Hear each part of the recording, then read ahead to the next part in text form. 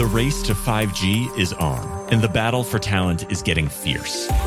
Welcome to 5G Talent Talk with Carrie Charles, a podcast dedicated to helping you face the future workforce head on.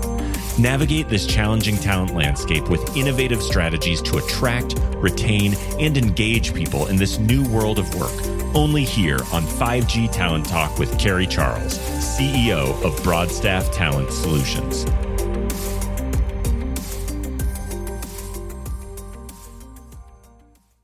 Thanks for joining me today on 5G Talent Talk. My name is Carrie Charles, your host, and I'm so glad you are here. We have with us today the Chief Executive Officer of Fullerton, Kelly Lazuka. Kelly, thanks so much for joining me. I'm so excited about this conversation.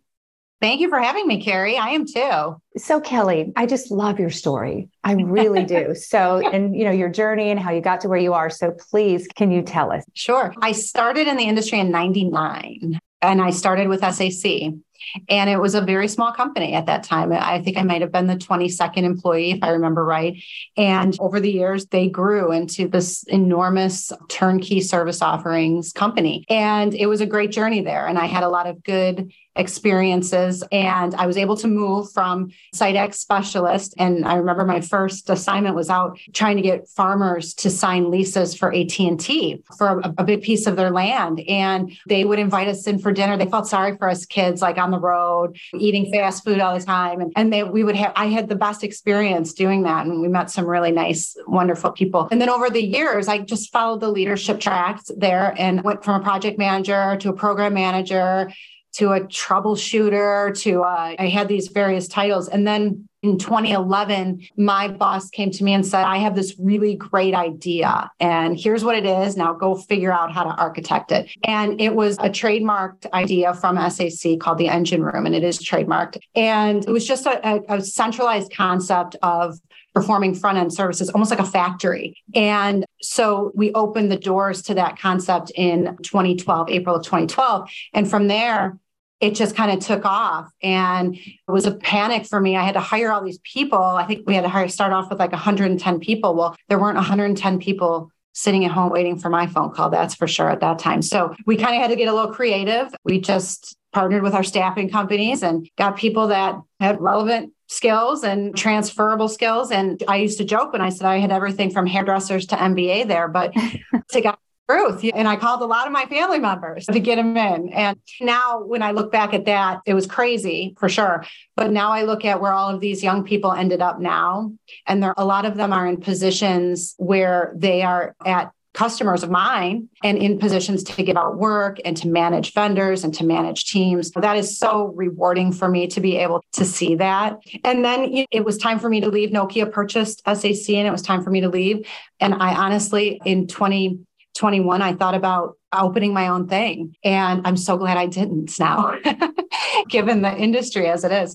And I was approached by Fullerton and they said they needed somebody to run their wireless division, which included their site acquisition, engineering, and utility coordination. And so I came into Fullerton as president of that division. And a year later, they named me as CEO. Huge. And it sounds like in your career, you just said yes over and over again, and you were always hungry for growth. I think that's the message. Don't be afraid to learn something new. Even if it's, what do they say about being uncomfortable, right? That's how you grow. And I was fortunate enough to have great people behind me, like teaching me as I went. And that I was very lucky. So who is Fullerton now? I know that there's been a few changes. Yes. So they started out as strictly an engineering and design firm in 98. And they did that for a long time. And they were very successful at it. And then in about 2012 to 2015, they started adding all of these other services: fiber design, DAS installation, site acquisition. And so they started kind of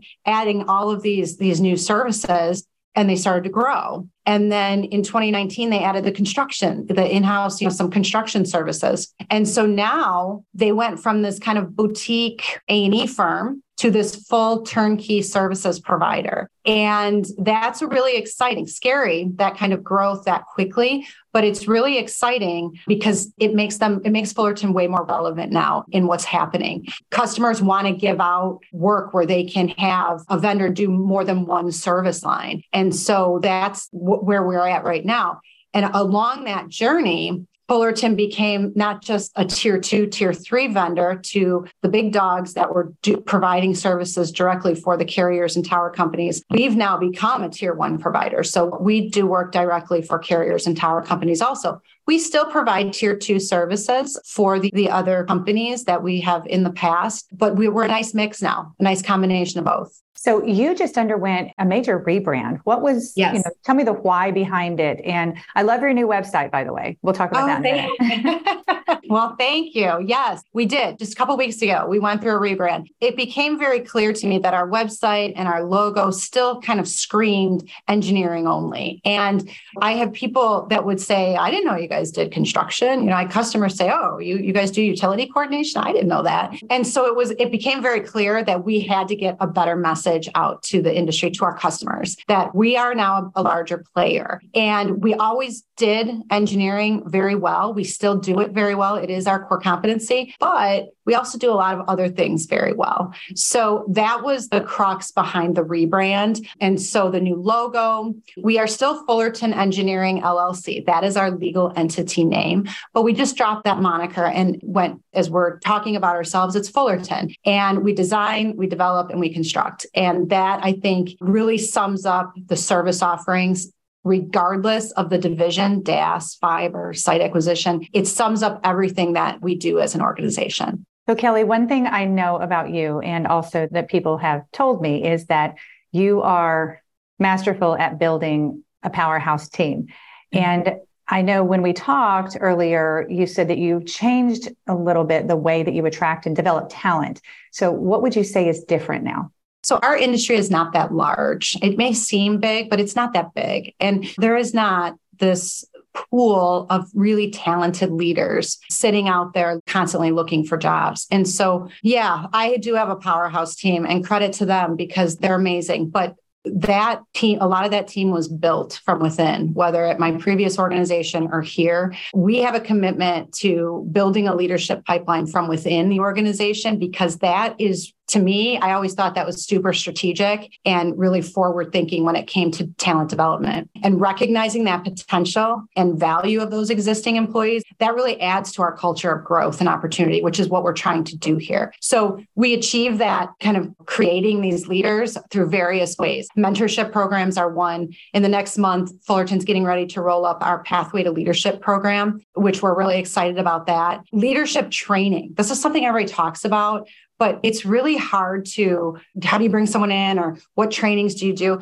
It doesn't have to cost a lot of money. Your benefits provider, your payroll company, if you're using an outsourcing HR, these companies sometimes have those leadership trainings built in. You just have to tap into them. And so we're making those available to our future leaders. And then skill development workshops. This is something also that I really believe in. We just don't do it. So we are going to start on a regular basis throughout the years, bringing in, hosting different workshops and bringing in speakers to talk about things like being a better negotiator, better time management, things that are actually topics that are tailored to nurture and cultivate these emerging leaders. And employees here, they're encouraged to take on new challenges and responsibilities. I had a young woman come to me a little bit ago and said, hey, I'm a PM for SiteAct, but I really want to learn construction. Well, that just warmed my heart. We found a way for her to kind of start learning that. She became a PM on the construction side. And now a couple months ago, we named her director of our construction services. Wow. So we really encourage people to learn, like you said earlier, you don't say no, right? You let them try new things. You're investing in the employees' professional growth. It not only gives you this great pool of leaders, but it creates the sense of loyalty and commitment from your employees, and they don't leave then. And that's great, because now you're providing stability within your organization and for your customers. There's not disruption with turnover. So that's kind of what we're doing here, because the leadership piece, whether you're man, woman, I don't care. If you're interested in it, we're going to give that to you here at Fullerton. Wow, we can learn from that for sure. Can you go a little deeper into the Fullerton culture? What is it like to work at Fullerton? Well, I like to think it's okay. You'd have to talk to my employees, I suppose, but it's gone through a change. There's no doubt about it. Since I've been here, I've even noticed a change. It used to be that each division was kind of every division for itself, right? Every man and woman for itself. And that doesn't work when you have customers who are asking for multiple service lines for either the same program or multiple programs, but the same customer. And so our culture is one, we've shifted to a more collaborative culture. We have all of these skilled people, engineers, project managers, designers. It was so vital that they come together to be able to develop these really kind of creative solutions for our customers. And when customers require more than one of our service lines, that internal communication and collaboration, it has to be tight. Otherwise, we're not doing what we're saying we're going to do for them, which is reduce their PM burden. And so collaboration is big here on the culture now. It didn't used to be. And the pace of change in our industry is so fast, it's just rapid, that now we do put that emphasis on continuous learning, but we also put it on adaptability. So the culture here is one of very malleable, that we structure our organization, our delivery to that of our customers to make it easier for them.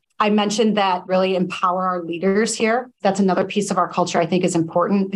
Trusting people to move quickly and make the right decisions is very hard for all of us. But it's what I stress here is that if you are hiring these people, you need to hire people that you trust, and they're going to make mistakes. That's okay. First and foremost, that's a learning experience. But secondly, we're not doing brain surgery here. If they make a mistake, it'll be very rare that you can't help walk it back. And it is, again, a learning experience. So giving people the right authority, it can be hard, but it comes with unique ideas and solutions to problems that we may not have otherwise thought of. And lastly, the culture here is one of high ethical consideration. Transparency, honesty, whether it's internally or with our customers, it's practiced daily here. So Kelly, being a woman in telecom, and I know that we've gotten better with diversity in our industry just since I've been in the industry. And I believe, what has it been now? 7, 8 years, but we still have challenges here.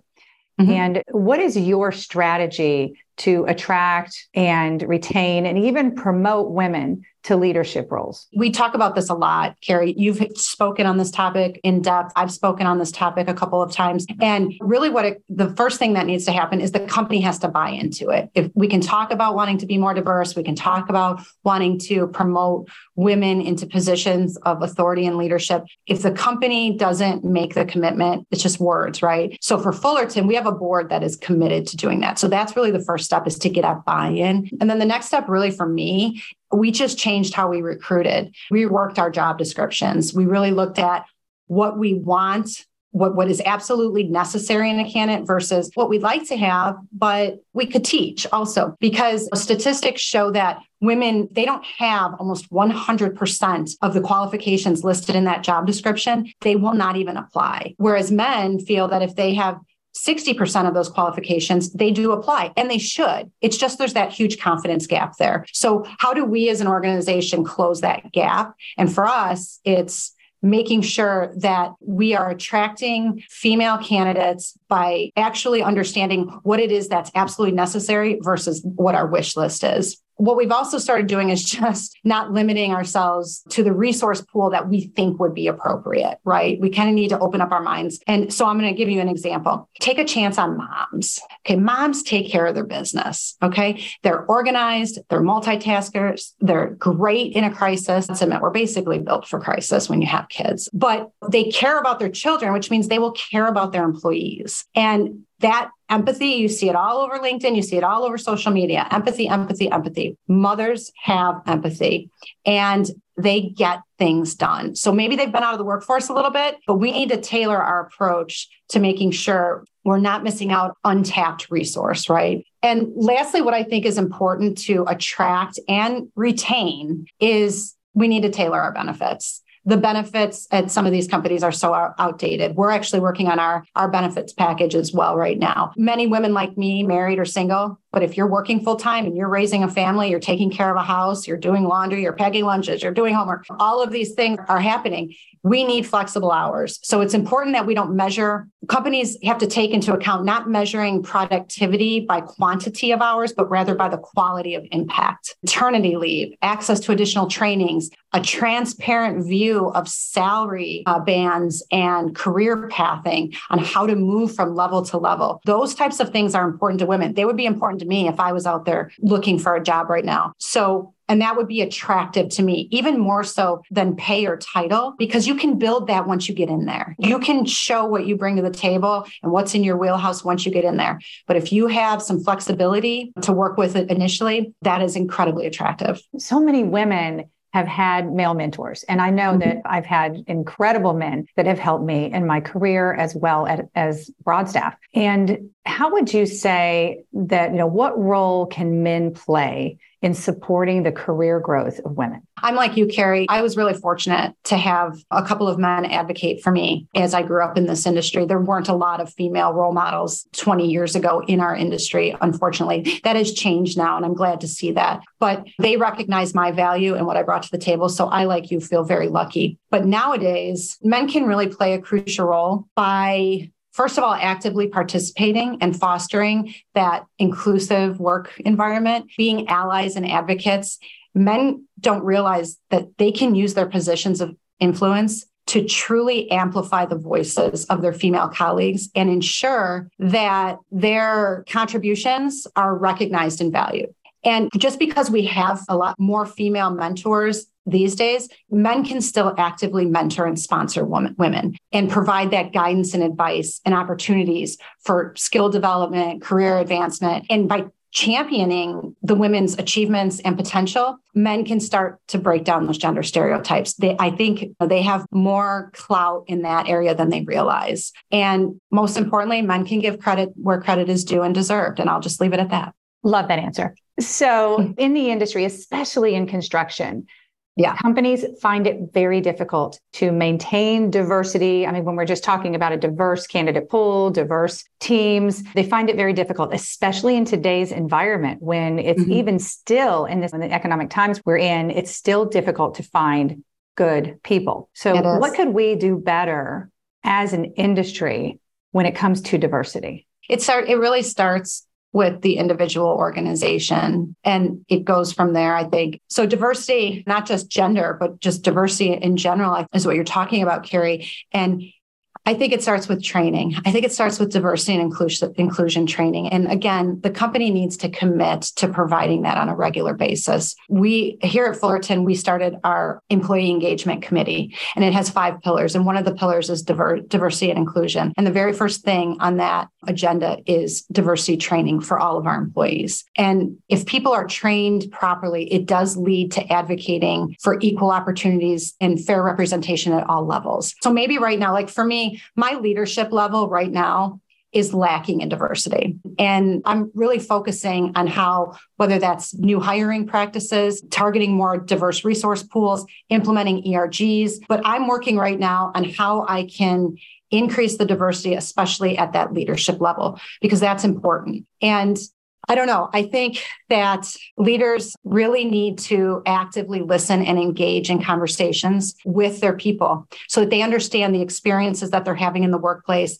the path that they want to go. It really fosters this deeper understanding of the challenges that the underrepresented groups may face. But it's not just listening to them. It's actually taking that feedback, making it actionable in ways that will create that more inclusive and diverse workforce where everybody wants to be a part of. So let's switch gears a bit. In just 12 months, the economy, the industry, everything's shifted. How are you adjusting to these new conditions? Are there any changes that you've made at Fullerton? Yeah, that's a hard truth. It really has slowed down on the macro side considerably. Fortunately, we're still seeing the spend on the DAS and the fiber small cell programs. So that's good for Fullerton because it does keep 2 of our 4 divisions busy. Our wireless services and construction teams are being hit just like many others in the industry. And we've gotten we had to pivot like a lot of companies. And I think you and I spoke about this in the past, Carrie, just how do you kind of expand your service offerings? So we got a little creative and we focused on then what additional needs can we fill for these customers in the meantime? So little things that are still very important to our customers, but things they might not get to when they're super busy in the midst of huge deployments. So things like data integrity, audits, maintenance, mopping their bathroom floors, whatever we can position ourselves, right, for those, even if they're lower ticket items in the whole revenue game. But if we keep ourselves in front of these customers doing the smaller things that are important, we can then position ourselves with those same clients when the floodgates open back up. So for us, we looked at our two slower divisions and we came up with a couple different things that might keep us afloat right now. And really, it's just about listening to our customers along the way. So we knew that there was some data integrity issues with some of our customers' files months ago because we heard them saying that and we kind of banked that, right? And so now that they've slowed down, we figured out that need and figured out a solution to fill that need. And so that's the best advice I can give, even if it's not in your traditional scope. So there's so much talk now about the BEAD funding, the $42 billion, the infrastructure money that's going to be flooding the economy, the industry. So how will Fullerton participate in bridging this digital divide? Yeah, that was a great announcement, right? A couple of weeks ago. And Fullerton design work for many of the companies who will most likely participate in this program. So we do have relationships built, which is really good for us. We already do several large fiber to the home programs on the design side. So we do have a ton of experience in this area already. This is such an important initiative, one that was really highlighted during COVID due to the lack of connectivity in so many rural areas. And we're just really excited to be able to bring our knowledge and experience and participate in supporting these efforts for these underserved areas because it is so critical as we bridge that digital divide. So we're excited about it. 100 million plus per state is significant. Yes, it is. It is very exciting. So let's look into the future. Okay. Give me a picture of Fullerton 5 years from now. Like, what's your vision? I get this question a lot since I've taken this role. And sometimes it's hard to imagine especially during a downturn like this. All you're thinking about is how am I going to keep things afloat right now, right? But it is important that we set those goals. So right now we're focusing on our construction division, and the growth of that division will help us meet our revenue and profitability goals we've set for the next 5 years. But in 5 years, my personal goal is to have Fullerton operating at 3 times the revenue it is now. And more importantly, in the next 5 years, I'd like to say that Fullerton will be our industry's first choice for turnkey providers. That's my wish for Fullerton. That's my goal. Kelly, I have no doubt that you are going to achieve that, and your team and your incredible team, because we know your team, we work with you. Everything you've said today is spot on, and it is the way it is. So you walk your talk, and your team is amazing. So let's hear about this website, this new website. Yes. How can we find out more about Fullerton? Yes, you can go to www.fullerton-us.com. You can see our shiny new website. It looks amazing with our new logo and a full rundown of all of our services, along with example projects by each division. So you can kind of see where our specialties and our expertise lie.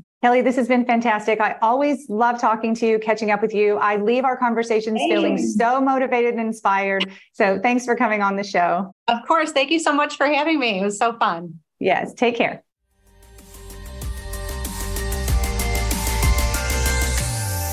Thank you for listening to another informative episode of 5G Talent Talk, brought to you by RCR Wireless News, Telecom Careers, and Broadstaff Talent Solutions. As we advance into the future, we promise to bring you the resources you need to navigate this ever-changing landscape of 5G to help you attract, retain, and engage people in this new world of work. To access the show notes or leave a review, visit broadstaffglobal.com. Until next time.